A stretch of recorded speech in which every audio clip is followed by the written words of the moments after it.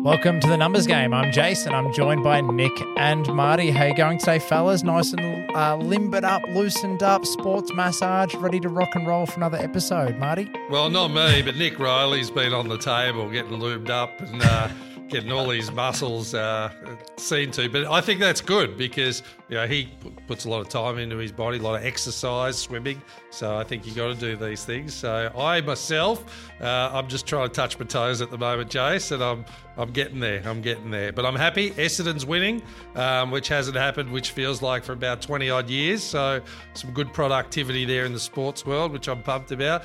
Nick, you're looking loose as a goose, mate. Good to see you. Refreshed. How you feeling? Yeah, no, I feel good. And thanks for mentioning the first sports massage I've had in about 5 years. So I made a pact with myself a couple of years ago to focus on body maintenance because, as you get older, you just can't do the things that you used to do. And, Jace worked that out this weekend just gone. So 2 years ago, I said to myself, I'm going to start getting massages, and I never did anything about it. But I went for one yesterday and it just bloody hurt, basically. I was worried because the lady looked a bit older and I thought, this is going to be a waste of time and money. Spent the first 5 minutes just putting this hot, excruciatingly hot oil on my back. I'm like, where is this going? And then, she reminded me pretty quickly of where it was going with an elbow straight to the middle of the back, and then it didn't stop from there. So anyway, it's amazing the strength that those ladies have. And I get that it's weight and all that stuff, but yeah, geez, it was painful, but I feel good. Fantastic. What do you do, Jace? Do you do any acupuncture or how do you look after yourself, mate? I'm going to take a leaf out of Nick's book and book in a sports deep tissue massage after this. Cheeky little dig there from Nick after I've woke up this morning, put my shoulder and my neck out. Deep into Gold Coast Marathon training, and then also doing the Push for Better, the push-up challenge where you do like 3,144 push-ups in like 23 days in June. So Tom Boyd, who's been on our podcast before, called me out on LinkedIn and said, join this challenge, help raise money for Lifeline. So I think in the first 8 days of June was like 1,500 push-ups or something like that, or it must be up to today about 1,500 push-ups. So I went from doing no push-ups in the last year and a half to about 1,500 push-ups in 10 days, and then woke up today and my traps are screwed and my neck's out of whack. So Casey did have a word to me and said, did you think that going from doing 0 to 1,500 might be a problem? And of course the answer was no, that's not what happened. It was just something. I love your mid-30s problems. I went for a walk and all of a sudden, because I had the new hip put in 6 months ago, all of a sudden I was lame for a week. I'm going, what is going on here? This is crazy. And went to the holistic chiropractor, and apparently hip had moved in some weird place and pushed the muscles and tensed them, and all of a sudden I'm right again. So it's amazing what these people can do, really. So I thought I was like Captain Feathersword trying to get up the steps here at Innovate. But all good. Jace, what have we got on today? Well, before we dive into it, I will just say that this episode is brought to you by Innovate Sports Massage for all of your sports massage. No, I'm just kidding. This episode's brought to you by Innovate Finance and Wealth for all of your financial advisory needs and your finance needs when it comes to mortgage broking, asset finance, commercial dealings, everything the team do under the one roof at Innovate. So if you need anything in that area, get in touch. We've definitely had plenty of tax planning clients put their hand up and say, get us in with Innovate, because we can hear all the magical things that happens over there through the podcast. So inovayt.com.au, jump on and check it out. So, Marty, I'm glad you asked what is happening on today's episode. It's one that I'm excited about. Nick over the weekend texted you and I and said, boys, what do you reckon of this AFR article? So we've got a reading the play today, and I might just throw straight to Nick to lead into it and explain what caught his eye. Thanks, Jace. Yeah, and I thought I would bring this up because it's something that I haven't really thought about, but I kept on hearing. So obviously there's a lot of commentary at the moment on inflation, CPI rates, goods, costs of goods and services going up, and trying to get them down to get our interest rates down and whatnot. But something that keeps coming up is productivity, the word productivity, or our productivity rates. And what I've found since hearing that, well, I actually found an article on the weekend, and that's why it made me think, I've been hearing about productivity, so I'll have a look. But Australia's productivity rate, so that is it's pretty self-explanatory, but the output for the labour that we're actually performing, I guess. So what do you get out of doing a certain amount of hours of work? Our productivity rate in this country is poor. Our productivity rate has not improved for around 15 years, and has a big influence on our inflation or our CPI. So it's pretty self-explanatory when you think about it. If I go to Marty and I say, Marty, I need this job done, if Marty says to me, well, it's going to take me 8 hours, so it's going to cost you $1,000, although Marty might say to me, well, it's going to take me 12 hours, so it's going to cost you $1,400. So the better the productivity, the less the cost, because we're getting more back for our labour input or labour output, if that makes sense. So it was really simple to me to go, okay, I never really thought about that. Businesses can't do things as quick, so they're charging more money, which then impacts the costs of services mainly and also goods. So what the article that I sent to you guys went on to explain is, well, why is this? What is causing low productivity? Why are we not producing the output that we should, and why are we not improving our productivity? A couple of things, and I'll just rattle these off high level, and then we'll have a bit of a chat about them. But the first one was machines are replacing labour. So when you look at the output for labour, all of the easy stuff's been handled by machines. So what we're doing with our own labour, generally in services, because that's stuff that you can't send off to a machine. So you can't send your brain work, Jace, although AI might change this, but you can't send your brain work off to a machine to do at the moment. Maybe you can, but it's very limited. Yep. So that means the work that's staying with you or the labour is becoming more and more valuable and is costing more. Yep. So machines are replacing labour. The other thing was sending stuff offshore in this country. So if we think it's an easy task or a task that can be easily systemised and processed, a lot of the times we're sending that offshore to another country, whether that be the Philippines or Kuala Lumpur or India or wherever it might be. So our easy tasks are actually pushing away from this country, which means we're doing all the mundane and the labour-intensive tasks, which is impacting our productivity rates.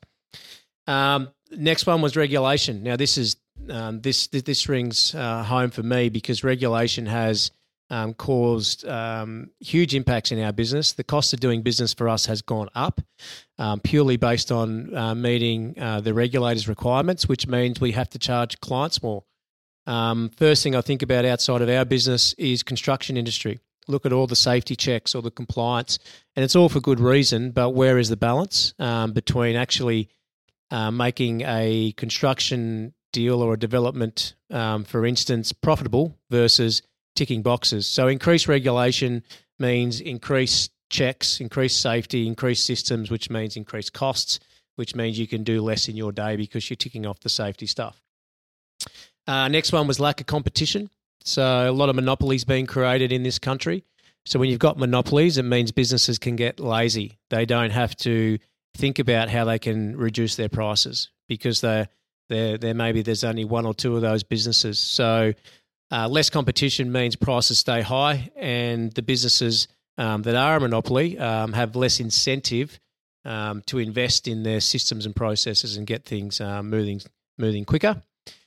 Management incentives, so incentives or bonuses or short-term incentives paid to CEOs, executives. There's it's no secret that they get paid a lot of money, and that seems to be going up and up and up. That then adds to the cost base of the business. So the cost of staff in general is going up, but management incentives is a big one. And the last one they mentioned was zombie businesses. So businesses that are really just there treading water, creating a lifestyle for someone. I talked about compliance and all these things that are making businesses or I guess business harder to get done. So these zombie businesses don't have any cash flow outside of meeting their debts and maybe funding a lifestyle. So they can't invest in systems, tech, processes to get their productivity levels up. So I thought it was really interesting because I don't think that most people on this podcast, particularly me, would be thinking about productivity levels. How quickly are we actually getting work done? That impacts the price, which impacts inflation or CPI. So, and the biggest issue at the moment with CPI is the services. Goods are coming down. Services, not just here, but in America as well. Services are the ones that's being very hard to shift. And I think it's because of all of these things that are impacting that and making it difficult for businesses to reduce their costs. Like I look at our business and the amount of things that we need to do now to make sure the doors are open. I can't imagine we'd be in a position to reduce our costs anytime soon. And if anything, the next move will probably be up. So I can see that's an issue in our business. I'm sure you can with your business as well, Jace. No, it's definitely very interesting. And it wasn't until I kind of flipped it on its head to kind of get the flip side understanding to go, a higher productivity rate means that businesses are producing more with the same input. So we're more efficient. We're getting more done with the same amount of resources that we've always had. That leads to higher wages, lower prices for the economy, and then a stronger economy overall. So flipping it that way actually got me to understand that this of course is a good thing. We need increased productivity. We need to be improving, which means that investment in technology, education, infrastructure that you mentioned, a few of those things, then as well as getting rid of regulations that stifle innovation and productivity. And then I just looked up how do we compare to the rest of the world in that over the last, I think 15 years is what the article said, but I just found a stat. Over the last 20 years, we've been stagnant at around 1 to 1.4%, when the average for the other OECD countries is 2.5%. So we're almost half of what other countries are getting ahead when it comes to productivity. Pretty disappointing. Not too sure how we get. Well, there's a few little suggestions of how to go about turning this around, but that's a bit of a surprise and not something that I've really thought about before. But I think reflecting over COVID, and again, this isn't the solution because we don't want people to necessarily have to do more hours. But you think about the COVID times when people were, especially in professional services, where you sat at home in front of a computer getting your job done. You didn't have your hour travel time to or from work. You had nothing else to do because you had nowhere to be on, after work or on weekends. You were locked up. You probably saw an increase in productivity that was a temporary fake increase during that time. Now we're on the other side of that, and I think we've almost seen a decrease in productivity because people are distracted, travel times back, people are, holidays and everything else. So yeah, it's a bit of a weird time, and definitely need to have some actual thought and input into how to turn this around so that we can become a country that has great productivity. What are your thoughts, Marty? I was just thinking in regards to the productivity in regards to people and also process, because we were at the Australian Manufacturers Expo, and what amazed me about that was some of the machinery to do metal fabrication. Like this machine could be on 24/7. It could produce any template and design any template that you wanted, basically. And it just ran effectively 24/7 and produced. And I go, that's an efficiency. But when you turn that to labor, so what you're saying there is then someone that's selling that product, there's a higher potential payment and lack of productivity from the point of view of usually people would be manufacturing these products and craftsmen, and you'd be looking at efficiencies within people. But it sounds like, has it gone to machinery? Is that the same as offshore? Like, how is this calculated? Is it purely a labor cost? Because overall efficiency might be better. Do you see what I'm getting at with using technology? Yeah, but I think it's and look, you're right. Technology is definitely increasing productivity. The issue that this country has is we don't do much manufacturing, and this is what they're talking about. If you look at our country, it's very heavy in services and trades, not so much manufacturing. So where you can really improve those productivity levels, our country doesn't really play in that field compared to it does, but if you compare us to China or wherever it might be, but China's the obvious one that comes to hand. That's where you can really increase your productivity through things like what you're just talking about, machinery and whatnot. There's only so much you can do from a services point of view, and only so much you can do from a trade point of view. So the issue then is, well, how do we get that productivity down when we don't have the benefits of a big chunk of our revenue or of our output being manufacturing, where you can make you can gain easy wins through things like machines. So Jace, do we need another pandemic, or have we got other ideas here? How do we get, because people weren't going on holidays, and we certainly noticed productivity go up in that time, just on human capacity and not being in traffic and various different things. But what are some better options that you might think of that you can bring to the table here? Oh, look, I definitely think, and look, when we see it with a lot of business owners that we work with, there's a lack of the speed to implement new technology. So technology is something that's meant to, push better productivity. We should be more productive with the technology we have at hand these days. If there's too many businesses out there that aren't operating using new technology, new equipment, new procedures, there brings down your productivity already. The other one as well is education. The more high trained and highly skilled workforce that we've got, the more productivity that we have. So I think they're two of the big areas that I see, from the position that I sit in working with a lot of business owners, is sometimes a bit of a fear of investing in the team. Like if I invest in training and then I lose my team member, I've gone and wasted all that money training my team. But again, it's always that flip side. Like what if you don't train them and they stay? You've got a team that may not be as productive as they would have been if you'd invested in the training. Same goes for technology. If you shell out and invest in getting that technology up and running to improve systems and processes, you should be able to do, have more productivity and more output. So they're definitely two of the big ways that I can see business owners being able to go about trying to improve in those their productivity.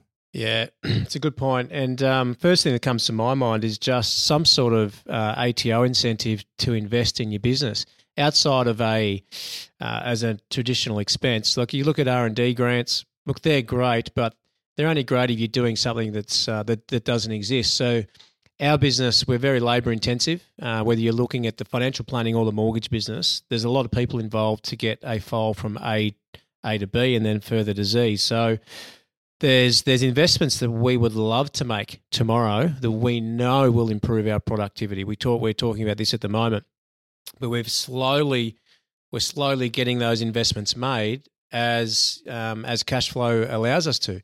Now I know for a fact that if I had a big cash injection, we could go and make those investments straight away on tech, and our productivity levels would go up.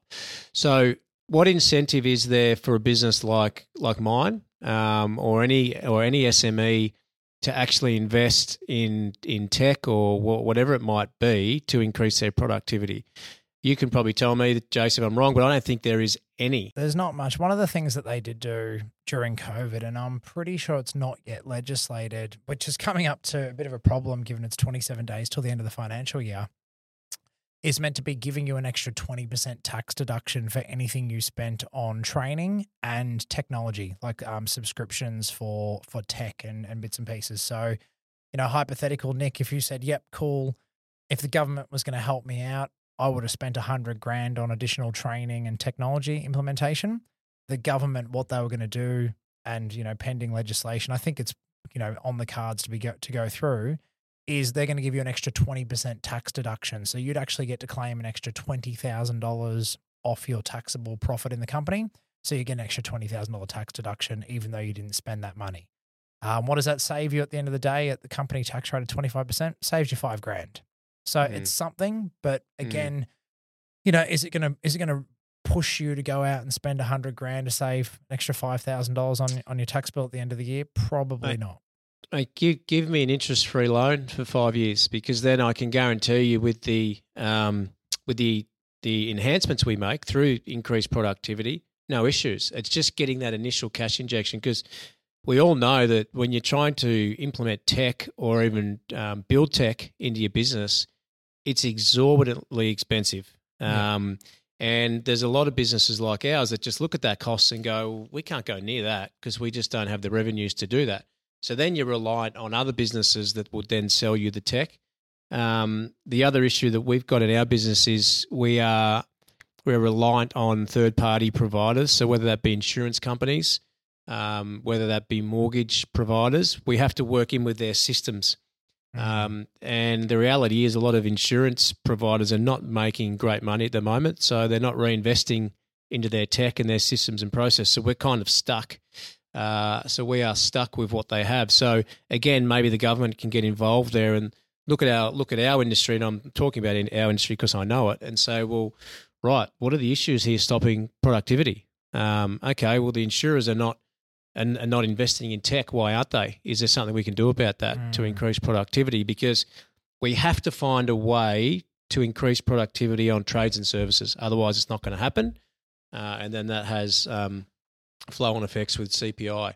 Trades, I know that trades, and I think trades are getting better at this. And I don't want this to come out the wrong way, but I think as younger people are coming into trades that are more tech savvy, they're seeing ways that they can introduce tech to make their businesses more efficient, whether that be platforms that help you quote jobs, schedule jobs, whatnot. You're probably seeing this more than I am, Jace, but I've seen a couple of businesses now that actually provide an end-to-end solution for trades that help them quote, schedule jobs, send information back to the clients about jobs, compliance checks and whatnot. So it's that example of technology being implemented and the cost prohibitive to do that, or the perceived cost to train somebody how to use it and to implement it.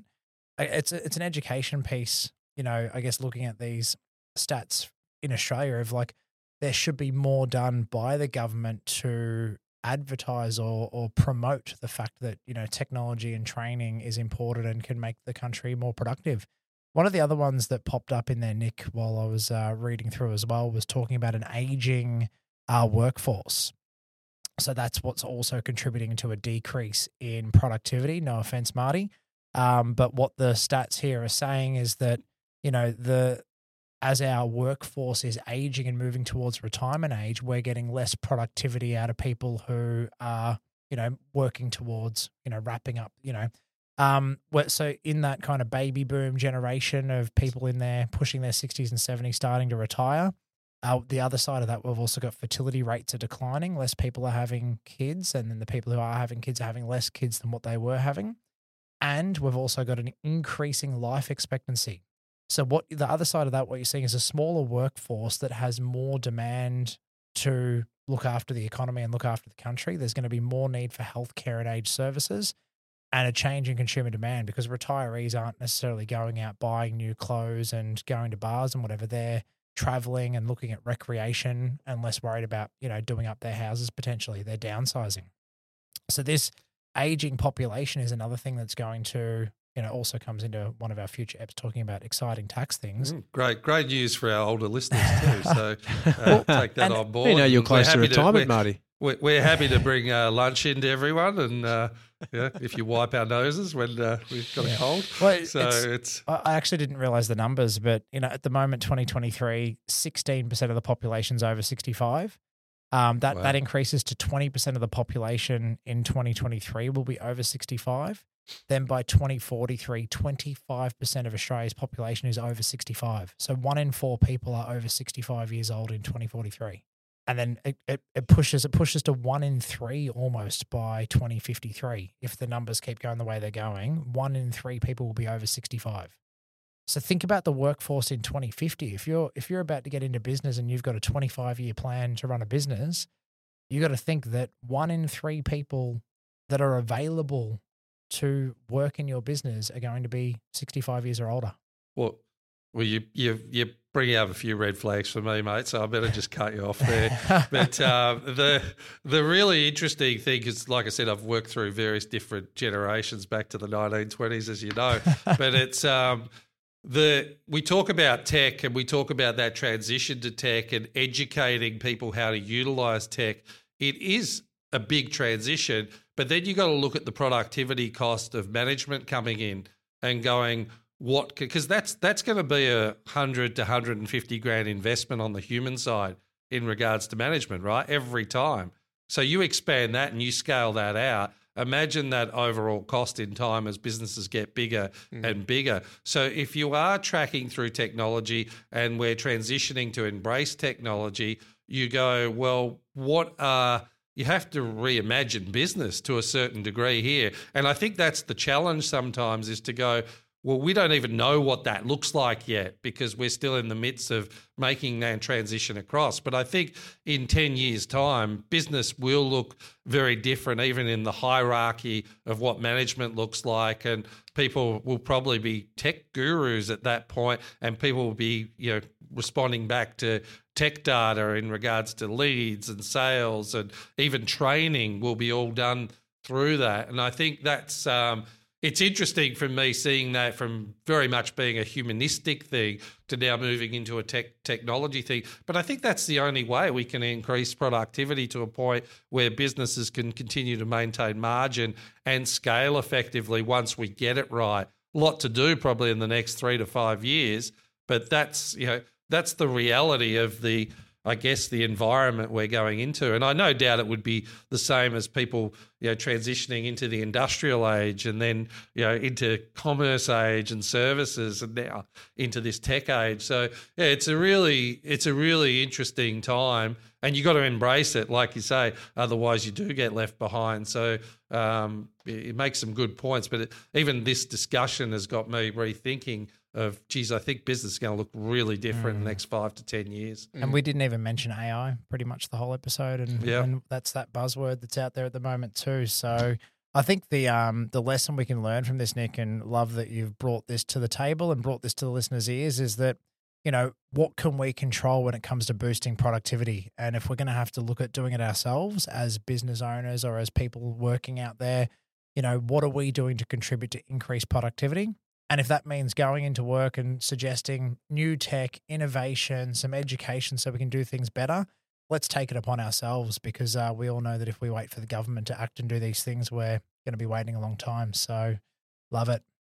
Correct. Yeah. The importance of people upskilling too. So don't be passive in regards to bringing on capability to yourself. I think don't just let that be an employer responsibility. Really make yourself of value that you can't be ignored. Just skill up in all these areas. Makes total sense. Well, thank you for listening. If you've enjoyed this episode, please like, share, tell a friend to listen. Nick, Marty, and I love it when people reach out and connect with us on LinkedIn, Twitter, Instagram, all these different kind of socials. Actually had a tag from a lovely listener who was listening to us while cleaning their gym on the weekend. So, really appreciate that kind of activity too. So thank you for listening, and until next time. Don't be afraid to send me a fax. Game over.